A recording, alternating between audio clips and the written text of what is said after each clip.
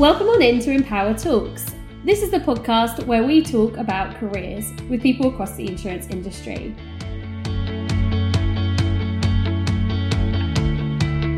Today, I'm really excited to invite Emily Dunkley, who is incredibly passionate and enthusiastic about all things learning, very contagious with her enthusiasm for this particular topic. Today, we're going to be looking at learning to learn.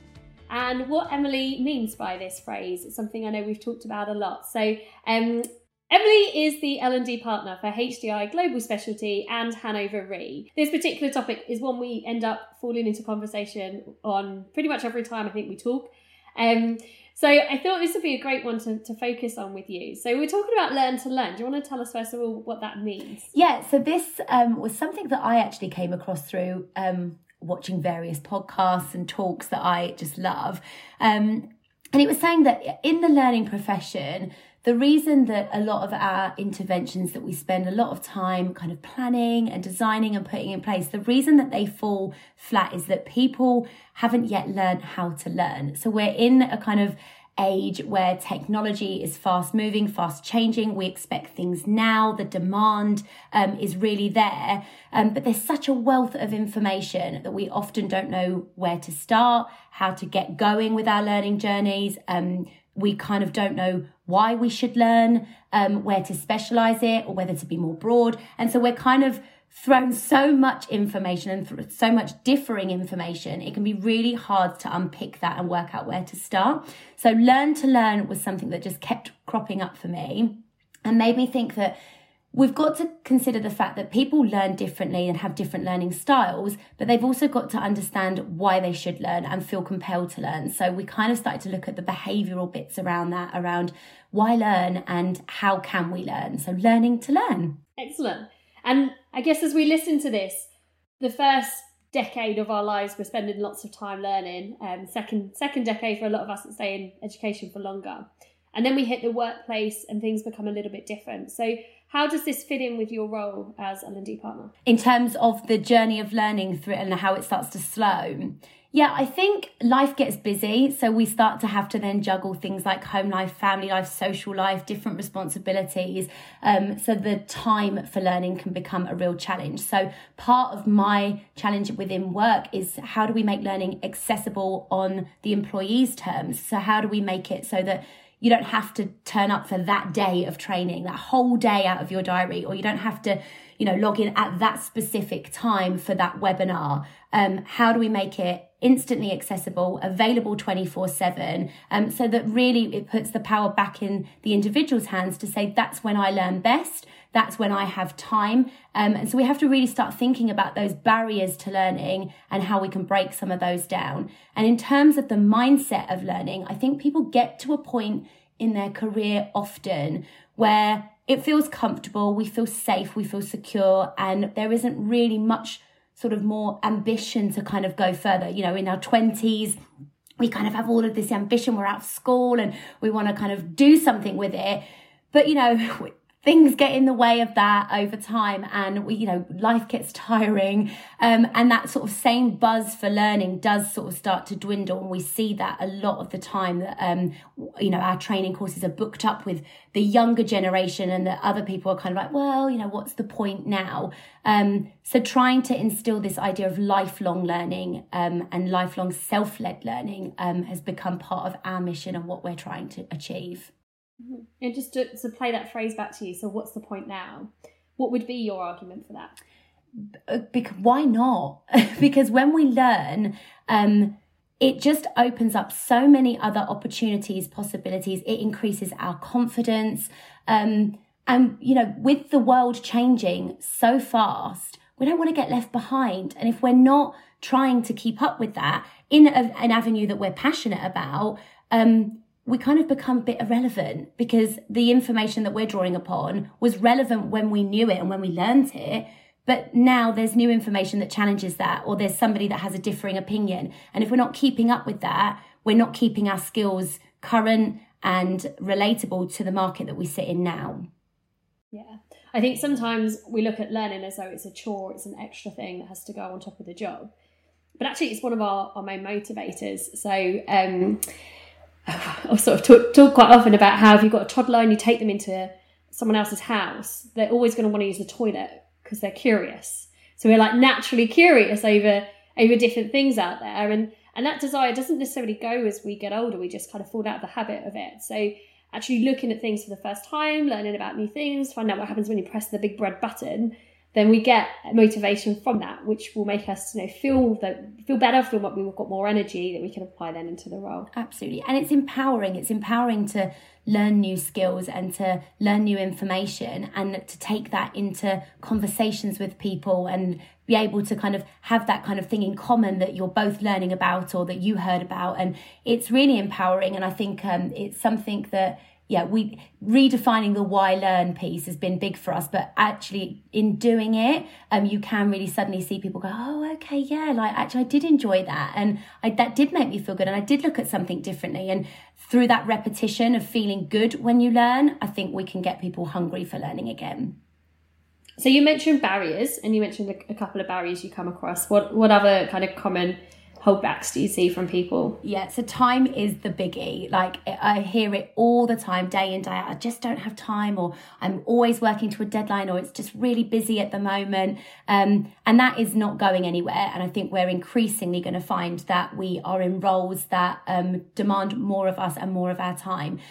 And I think that is a really valid barrier. And so what I have tried to do is think about how we can make learning bite-sized so that we're not necessarily looking for these big chunks of our day, but a couple of minutes. And then how do we bolt those onto our existing habits so that it becomes habitual and we just do it without thinking about, it's another pressure, I've got to make time for learning. We're already doing something else. So for a good example of this is every morning when I'm getting ready, I'll pop on a TED Talk or a motivational video on YouTube. Just for 5 or 10 minutes, I'm already doing something else, but my ears could be listening to something. If I'm making a cup of coffee, I have a LinkedIn Learning account. I'll put a 2-minute part of a course on while I'm making the cup of coffee and I'll listen to it. And I think a lot of the challenge I get around that is, but is it really going in? And, if we're not focused 100% on the learning, how much of that is really going in? And it's more than you think. That subliminal learning, that kind of just hearing it and that repetition of messaging, it does go in, but also it piques your interest. And I think at any point that you think, oh, did I just hear that? And you might want to go back to that. That's enough. If that's all you got from that 2 minutes, but it sort of made you stop and think and want to explore further, that's enough for that learning journey and that small part of that learning journey to have been purposeful. So that's the barrier of time, and that's how we kind of tend to overcome it. In terms of other barriers, I think we're seeing like things like training used to be considered really expensive. It was so expensive to learn, but there is so much free content and free resource out there now that I really think that a lot of these barriers are being brought down around us. I think often it's that self-confidence to say, what is it that I want to learn, and just do it, just get it started, make it a habit. And I think very quickly you can find that you've learned a lot more than you would have done if you hadn't even just taken that first step. Another one is about the wealth of information. And this is one I struggle with because I have a reading list of books that people have recommended to me that's so long, and I feel like I've bought them all and they're all sitting in a library, and that can feel really overwhelming at times when we think, I'm just never going to get time to read them all. So actually sometimes just planning your learning ahead for like the month ahead and saying like, okay, I'm going to focus on this area. Here's some things that will help me with that. Here's a podcast. Here's some 2-minute content. Here's some 5-minute content, 15, 30. Here's bits. So if I have an hour, I could read. But actually just having it there lined up, planned out, ready to go, so that all you have to do is tap into it when that time is available, versus sitting at your computer when you're ready to learn and wasting the hour trying to find what it is that you want to learn. So just being a little bit more proactive about planning it can really help as well. So I just found some new time this weekend for listening to podcasts, because I tend to listen to podcasts in the evening because that's the time the kids are in bed, so I can have that undisrupted time. But I just discovered I've got this time that I hadn't really recognised before when they're watching Peppa Pig, for example. Usually I'll just sit on my phone and scroll through my phone because obviously I'm not really going to engage that much in Peppa Pig. So I've just started putting in a podcast and just putting one AirPod in. So I've got one ear free. I can kind of engage in the conversation, but I've also got that kind of background noise is actually something that's interesting to me rather than the TV in the background. And I listened to 4 podcasts yesterday, like back without anyone even noticing that I was doing it. So I was quite pleased, and I think that's going to be part of my regular sort of Sunday afternoon schedule now, and when there's nothing on the TV. Yeah, I mean, I've done it with workouts before. I've actually listened to podcasts while I'm working out and think, this is half an hour of my time that I'm exercising, but I also know that I really want to be learning about something. At the time I was prepping for a presentation and I just wanted to get a bit more confidence. So just multitasking that and being able to listen while I'm working out, it's amazing how much of it does go in that you think won't, because it's that idea of, I'm doing one thing, how can I possibly pay attention? But this old school kind of view of learning, of having to be quiet and sitting at your desk and with a pen and paper and being able to take extensive notes, that's kind of gone now. It is more about that experiential learning and just hearing things and just immersing yourself in it. So I love that, and I'll definitely be doing that the next time we've got Paw Patrol on in our house rather than Peppa Pig. I'll definitely pop the podcast in. That's a great tip. So one of the things I think we're kind of conscious of as well is we're both quite enthusiastic and talk about this stuff, although why is everyone else not doing it? But the reality is, I think for a lot of people, it might sound just a bit too much, a bit too intense to be sort of fitting all of this in on top of everything else. Where's the gaps? Where's the me time around it? So what would be your response for that? Yeah, and I agree. And I think I'm in a really fortunate position, as you are, Sam, that this is my job. It's my job to be passionate about learning. So I'm lucky in that respect. But, it hasn't always been that way. I haven't always been in this career, and I can completely empathise when people feel like that's just another thing that you're adding to my plate and it's so overwhelming.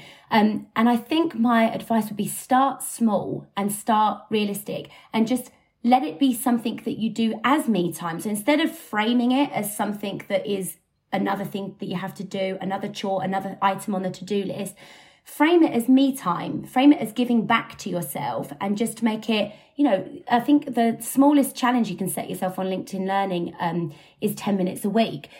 For me, that's a TED Talk. So if I just listen to one TED Talk a week, set that as your learning challenge. And when you do it, see how it makes you feel, and if you enjoyed it and what you got from it. And very quickly, it doesn't become that chore, that extra thing on the to-do list. It becomes that thing you look forward to, that treat for yourself. And it's amazing, since doing it, how many conversations I actually feel like I've had with people that you think, gosh, if I hadn't listened to that, watched that, read that, I wouldn't have known what I was talking about in that situation. And yet here I am holding my own in a conversation about a topic that, 6 months ago wouldn't have known anything about. And it's really empowering when you do it like that. And I think just start small is what my advice would be to anybody that's kind of feeling in that overwhelmed state at the moment with learning. And you've mentioned some resources. So, for example, LinkedIn Learning, which I know lots of employers offer to their staff. So hopefully lots of people listening to this podcast will have access to that, but not everyone will. So where would you suggest people go if they don't know where to start? Yeah, so Mind Tools is a really great kind of LinkedIn Learning equivalent that has a subscription fee, but also offers a lot of free content. So that's a great place to go. YouTube is fantastic. There are people that make their living on YouTube by sharing resources and educational materials. TED Talks are fantastic. They're so short and inspiring. You get a lot from them. They're really credible as well. Podcasts are fantastic. We've mentioned those already, but they are free. You can access them now through so many different channels, be it Spotify, Apple Music. Like, there's just so many different ways of accessing Apple Podcasts, not Apple Music. So many different ways of accessing this content. And good old Google. If you've got a question, a specific learning need, going to Google and being as specific as you can with what it is you need to learn about, there are white papers that you can download for free if you sign up for an email subscription. And, I can't tell you how many of those I've got there. I've just gone and wanted a very specific answer to a question, popped it into Google, and then and sometimes if you just put the letters PDF afterwards, you're kind of filtering out articles and specifically looking for white papers and workbooks and those kind of things. And the other advice is Google Images. Now, not a lot of people think about this when they're looking for something, but sometimes you just want to see a one-pager or a snapshot or a glossy leaflet or something. If you just put what you're looking at but then search under Google Images instead of the text, it's quicker. You can access sort of shorter, more bite-sized, manageable learning in the images section than you can if you didn't have time to read a whole paper. I've been able to find models of learning that I've used in my work. I've been able to find the 7 habits of successful people rather than reading the book. I found a one-pager that I've printed off, stuck, up on my fridge or somewhere that I can see it all the time. So Google Images is a great place to look as well. Not somewhere people often think to look, but there's so much information out there. But as I say, planning that and setting yourself aside half an hour when you go and find all the resources, make yourself a little sort of library or folder or document folder or something somewhere, so that when you've got that time, that 5 minutes, you just tap into that rather than tapping into the World Wide Web, which can feel overwhelming. No, I like that. I think certainly Google Images is something that I do a lot. I hadn't really consciously thought about it until you said that. That's a sensible thing to tell other people to do. Books is one for me. I order lots of books and I don't read them all. I've got certain ones I love, and if I've got a new topic that I'm training on, for example, I'll definitely read a few different books around it. But I also fall into this trap of every time someone recommends a book, I'm ordering it. So I have a stack of books. In fact, I ordered 2 yesterday. So it's kind of trying to get through those. And I guess what I really do with them is I don't always read the whole book. And I think that's okay. There's quite often some crossover between these books when they're on different topics. It's quite often a fresh way of maybe articulating it. But a lot of the kind of sort of themes are consistent with other books you've read in the past as well. So for me, sometimes sort of 2/3 of the way through the book, I feel like I've got what I need from it, and then put it down and move on to another one, and maybe one day come back to it, but not feel like, sort of feeling like you've understood a theory by reading a whole book front to cover. I don't think is necessarily an expectation we need to kind of set on ourselves. On the other hand, there's books that I've read multiple times because I love them, and every time I read them I get something new from it. But they're not always, they're not always for us. So that kind of pressure to read everything we order, I think, is probably a bit of a burden on us.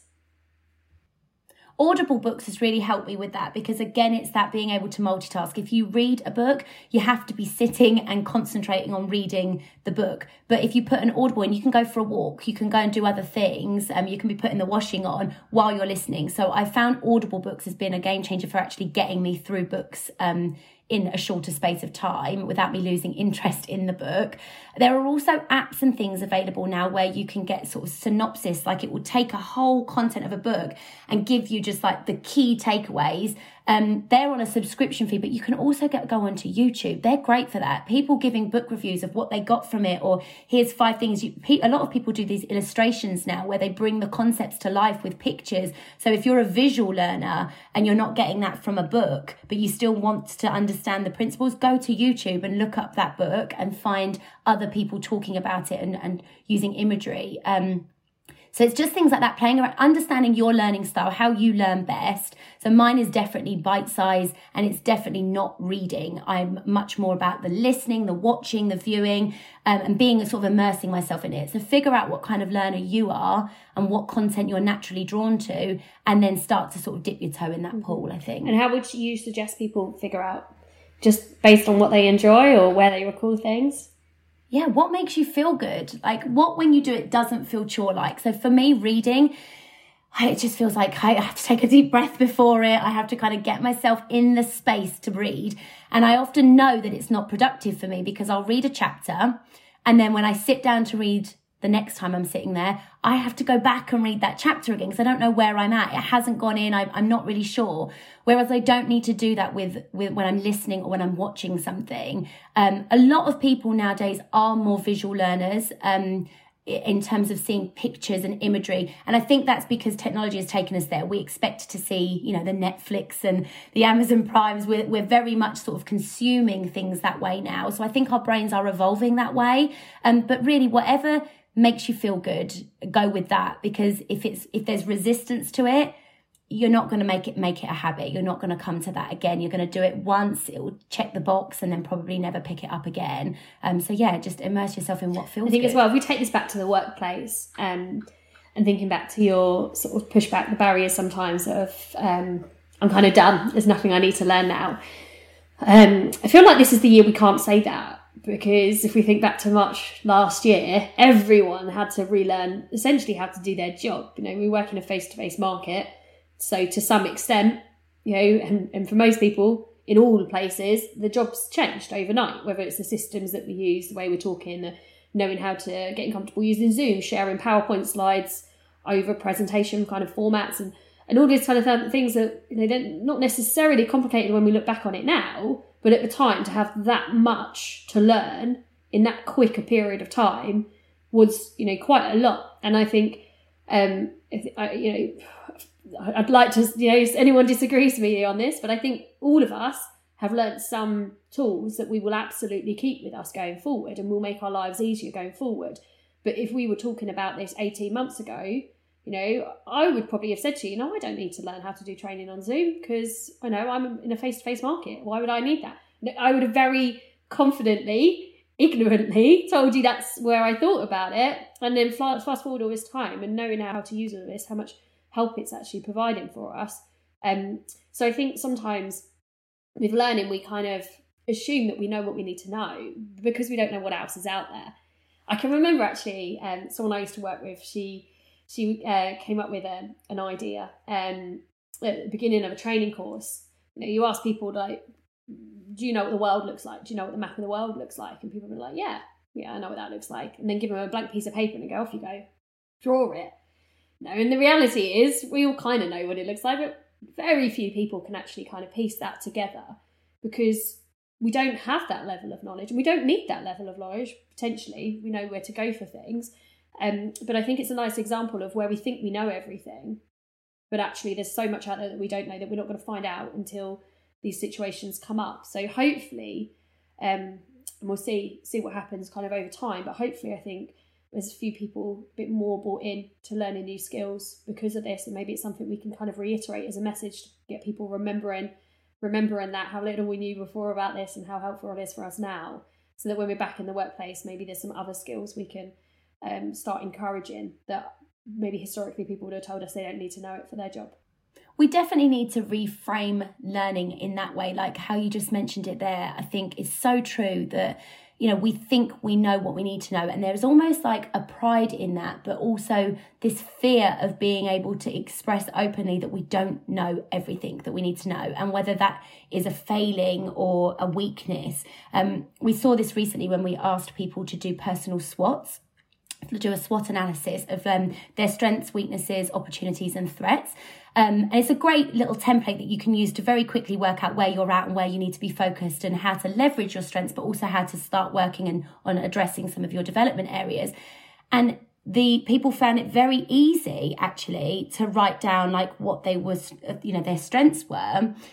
Because they felt that it was their time to sort of showcase themselves, but they were very reluctant to be forthcoming with their weaknesses and the things that were potential threats to that.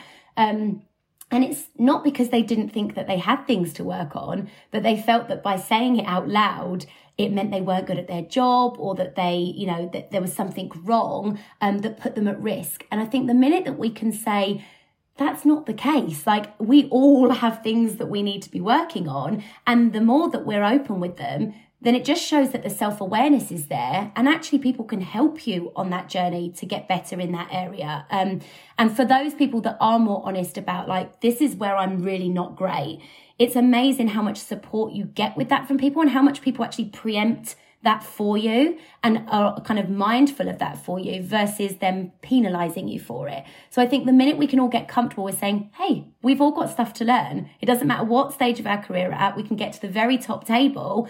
There's still stuff to learn there. And the minute we can get comfortable with that and it not be a pride thing, I think we'll all feel much more, the learning journey becomes much more inclusive, and it feels like it's role modeled from the very tops of organizations. It's so powerful when you've got, you know, MDs and directors who are saying like, oh, I read this book or I watched this video and I learned this week, like take a watch. Like with the uptake for that is so much higher than anything I could push out in a learning role. Of course, I'm pushing out learning content. That's my job. But the minute, you know, for people that are in senior positions, start sharing this stuff and genuinely doing it yourself. And it's so powerful, the impact that has on other people. So I think if we can all get comfortable with the fact that we're not perfect, we've all got things we can work on. That was one of those barriers to learning removed then, because we can actually just get on focusing rather than focusing on trying to hide it. We can just get focused on how we address it. I can always remember as a kid, what's the difference between a smart man and a wise man? You heard that one? So a smart man knows everything and a wise man knows nothing. I can remember that. Like, it's always stuck with me for life. You know, so yeah, if you assume you already know everything, then you're going to be closing yourself off for other opportunities. Whereas wisdom comes from always being curious and always wanting to know more. And we are, and the thing is, like you said, with the pandemic, we are all learning. Everybody is learning. It's just whether we call it that. And let's just remove some of that stigma of like needing to learn and just get on and do it, because our survival in the workplace and just in life relies on it. You know, there's so many things that we just learn on the job and through, but just label it as that. And also by doing that, you can celebrate the successes when they come, because you know that you weren't where you were. If you're not taking stock of where you are and where you need to get to and working out that journey, then you're not celebrating at the other side either. So it just feels like you're on the hamster wheel of going round and round and round and continually learning, but you're not stopping to go, wow, like a year ago, I wouldn't have been able to do meetings on MS Teams and put people in breakout areas. And wow, like what a long way I've come in that area, and let's keep going with that. So yeah, I definitely think we need to just see learning as something we're all doing and something positive, versus learning being something that you do when you don't know the answer or when you're not good at something. Yes, if anyone's listening to this and now inspired, thinking, all right, go on then, I'll give it a go. What are your best recommendations? So your favourite books, podcasts or TED Talks you recommend to people who are curious to start? Oh my goodness. There are so many. I am a big fan of the book by Jack Canfield, The Success Principles. That book really spoke to me. Why I love it is in bite-sized chapters. So you can read one chapter and then let that marinate for a month and just go away and think about that. And when you come back, you don't have to reread it, because you can read each chapter as it's relevant to you. It's like a dip-in book, so it's really great. But there's so much in there about shifting the mindset, which I love. And the first principle in the book is take 100% accountability. And I think once you get comfortable with these kind of big, bold ideas, but then you can see how they would work practically and the benefit that can bring to your life, you get hungry for more of that. So that book was the book that got me hungry when it comes to learning and shifting mindsets and the behavioural kind of science behind learning. So I think that one was a great one. The Power of Why, I think it's called, by Simon Sinek. He's done it a couple of times, the same talk. There's a TED Talk on it. That was a game changer for me.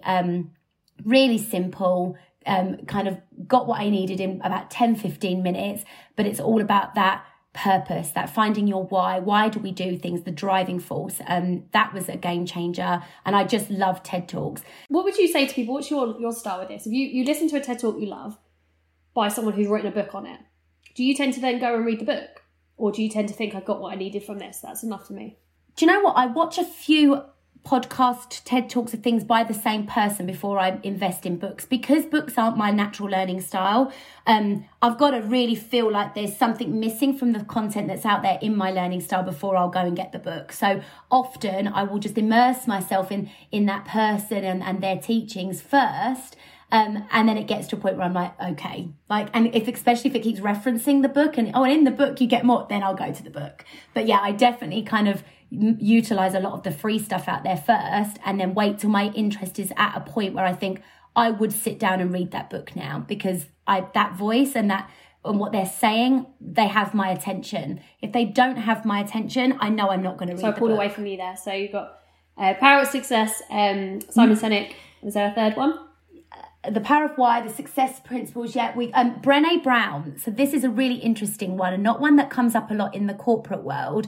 But I think we will see a shift of that. It's about vulnerability. She did a podcast with Oprah, and I just think that this is what society is crying out for at the moment. Is just this idea that we can just lean in. We always say about like this idea that just lean into it. You don't have to jump from where you are into another space. Just lean into it. Just, kind of nudge towards it. And she talks about that in the terms of vulnerability and it's about that risk taking and getting in the arena and just, going for it. And I think so often I see it, especially in work with people's careers, that where you want to be, we don't get there, or we don't get there in the time frame that we could, because we're too afraid to even vocalize that we want to be there, because we sort of feel like we've just got to be humble and sit in our space and not stretch outside of our space too much. But actually, once you put it out there and you're just vulnerable and say, this is me and this is where I am and this is where I want to get to, it's amazing how people respond to that around you and start going, oh, you're into that. Oh, well, I know somebody, or, oh, you should watch this. And all of a sudden, all of these opportunities and resources and this network becomes available to you because you took that first step to vocalize what it is that you want, or what it is that you're going after. But so often we don't say it and we just sit with it, and it's sort of niggling away inside of us, but we don't just put ourselves out there. So Brené Brown is a fantastic one for just making us feel like why it's so important to just be a bit more vulnerable with people, with ourselves, like just in life. And yes, that was one of those ones that was like, oh, wow, like game changer for me. So, and one that I'm starting to try to plug through as a sort of subliminal messaging in some of my corporate content that we put in front of people, this idea of the self and the why, and because it's so important, and it's part of that behavioural piece about how do we drive behaviours towards people wanting to do more learning, and it's through this stuff that actually makes them think, wow, I could use this not just at work, but in my home life, in my relationships, in my friendship, like anything like that learning can sort of have touch points through all the different areas of your life. I mean, that 5 minutes has suddenly just become so valuable that you spent. So yeah, really recommend stuff like that. I agree with that. I think, so SDI, so the Strength Deployment Inventory, is something we use a lot. So it's a psychometric. If you've not come across that one, lots of different psychometrics, SDIs out there is one that looks at you on a good day, but also when things go wrong. And I always say to people when I'm training on that, use this at home, like, because you're your true self really at home. You're also more likely to have conflict at home, and you're going to know people better at home. So it's if you kind of can learn the theory and apply it better to yourself outside of work, it becomes a lot easier, more natural to do that when you're at work as well. Yeah. And SDI is a great one because knowing yourself is the first starting point in that learning journey. We can immerse ourselves in the things we're drawn to. We're normally drawn to the things that inspire us because it is tapping into that, where am I not feeling confident? But I think when it comes to something like SDI, some people would have heard of Myers-Briggs, there's loads of different things out there that kind of profile you and like where your preferences are, and how you act in conflict and all of these different things. Seeing that on paper is so empowering because you kind of know it and it's there, but you spend a really long portion of your time hiding that from people and thinking like, oh, gosh, don't let them see. And then once it's on paper, the relief that came with that, and I've done both SDI and Myers-Briggs, but from both of them, they were just absolutely on the money. And once it was on paper, I thought, okay, there's no getting away from it. I thought this of myself. Now I can see it of myself. Let's just share this about myself and get on and do something with this now. And it's so empowering. Yeah. No, I love that. I think most of my favourite books are classics. So I think the ones you've just listed there are mostly quite modern ones, but my favourite tend to be the oldest. So Dale Carnegie's How to Win Friends and Influence People. You recommended any that of my one to courses? me. Yeah, always recommending that one.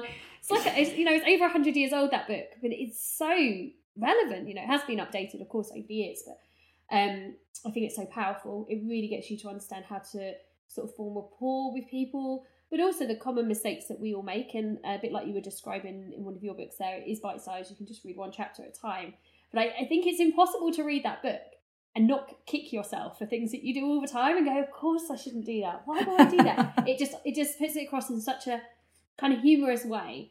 So I love that one. That's one I've read 4 times.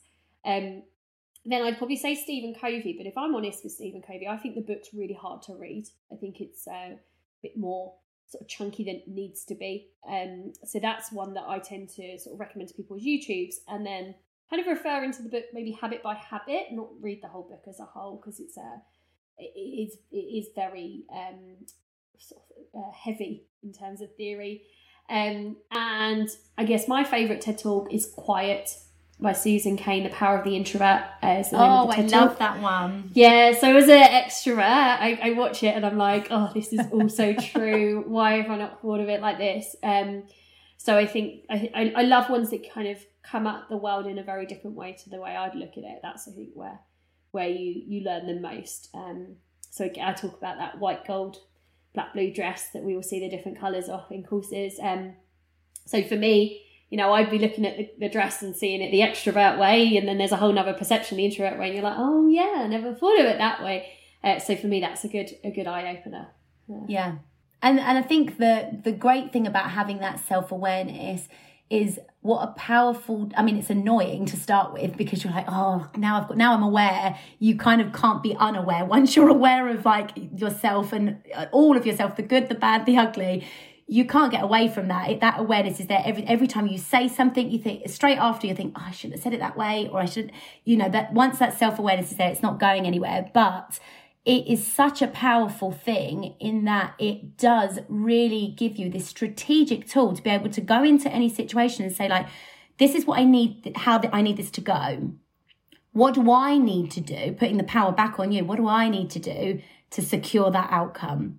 How do I need to adapt? How do I need to think differently? Rather than just going in and hoping. And that's that empowering thing I'm talking about. It's just being, you hold the control. You've got the power to go in there and change the way that you come out of there. If you're going into a meeting and you need to get something over the line, based on how you handle that situation will determine the outcome. And the idea that you hold those tools is so empowering. And I just think more of us need to kind of, if we get self-aware, and I'm still on a self-awareness journey. I feel like every time I think I know everything about myself, I'm like, gosh, someone will say something else about me. And I think, oh, I've got to go deeper.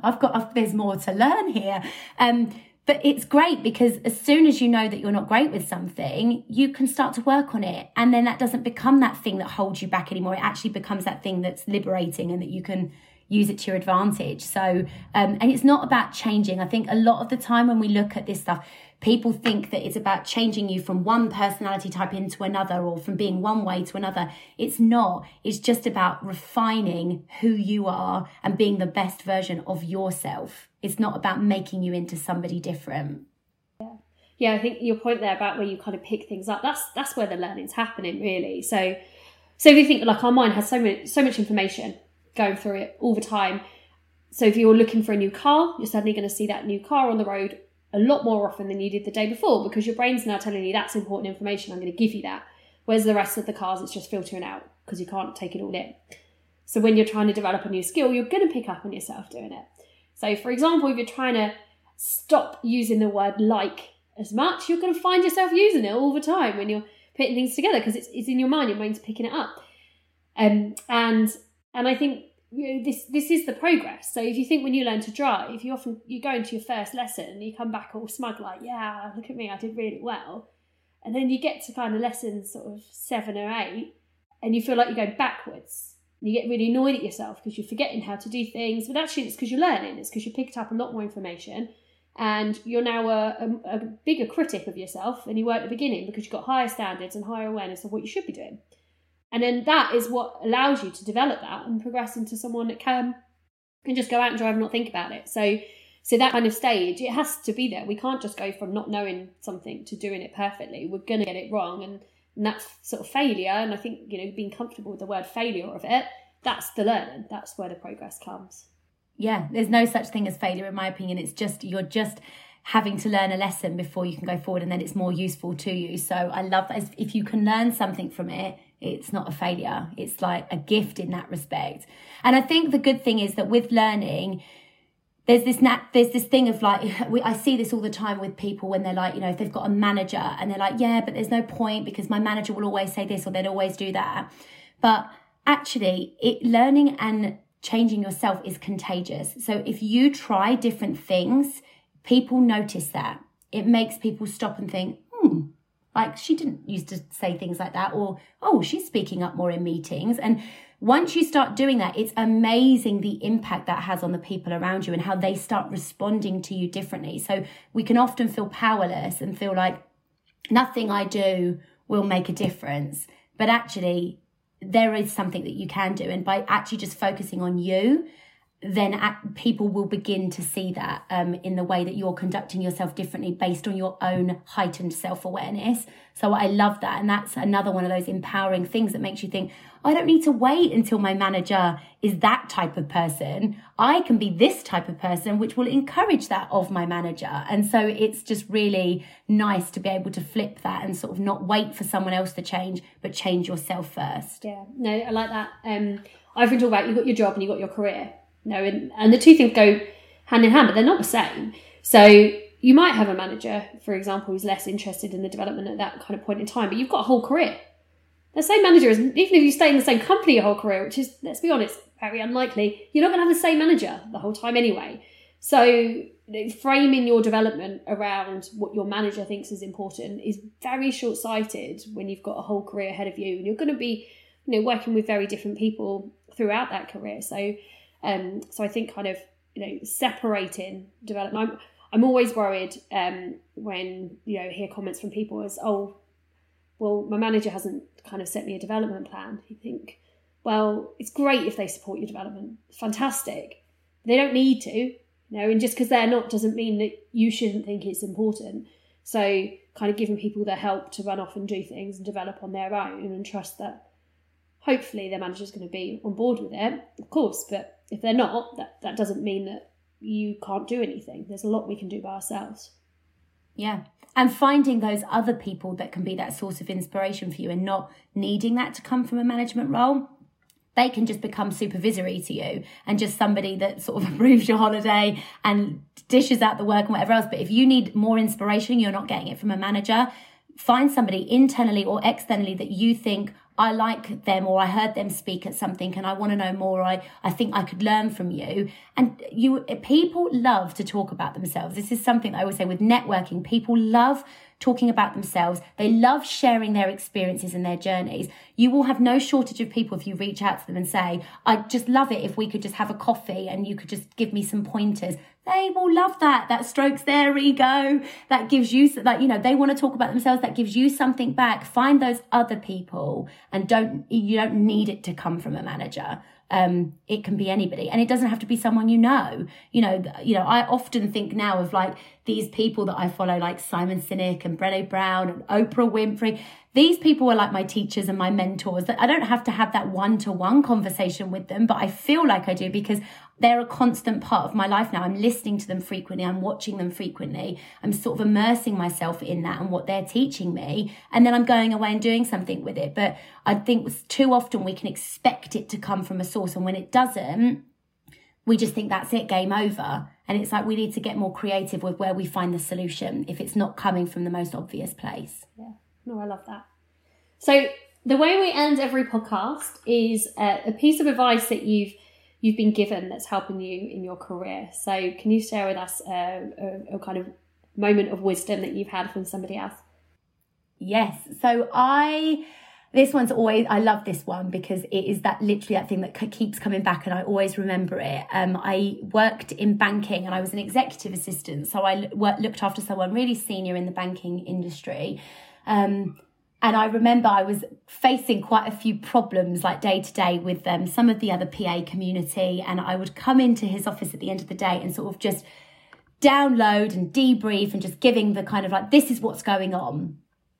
And I remember and I must have been doing it frequently. And I remember one day he turned around and said to me, have you got the solution? And I said, no. He said, have you thought about the solution? And I said, no. He said, then go away. And then when you come in here with a problem, always have thought of the solution. And if you haven't thought of the solution, you're not ready to talk to me about the problem.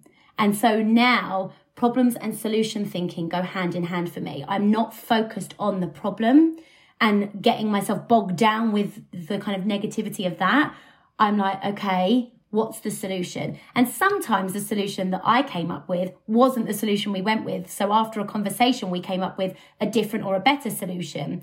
But at least I'd shown that I'd taken that first step to thinking of something constructive to do with the problem. And that has never left me. I always do that now. So everyone, I think in life, we can be faced with problems at work, at home, wherever.